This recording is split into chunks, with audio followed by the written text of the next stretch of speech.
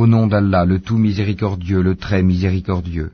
Glorifie le nom de ton Seigneur, le Très-Haut, celui qui a créé et agencé harmonieusement, qui a décrété et guidé, et qui a fait pousser le pâturage, et en a fait ensuite un foin sombre.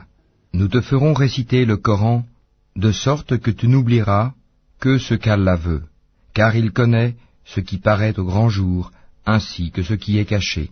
Nous te mettrons sur la voie la plus facile. Rappelle donc, où le rappel doit être utile. Quiconque craint Allah s'en rappellera, et s'en écartera le grand malheureux, qui brûlera dans le plus grand feu, où il ne mourra ni ne vivra. Réussit, certes, celui qui se purifie, et se rappelle le nom de son Seigneur, puis célèbre la salate.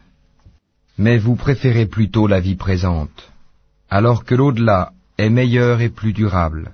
Ceci se trouve, certes, dans les feuilles anciennes, les feuilles d'Abraham et de Moïse.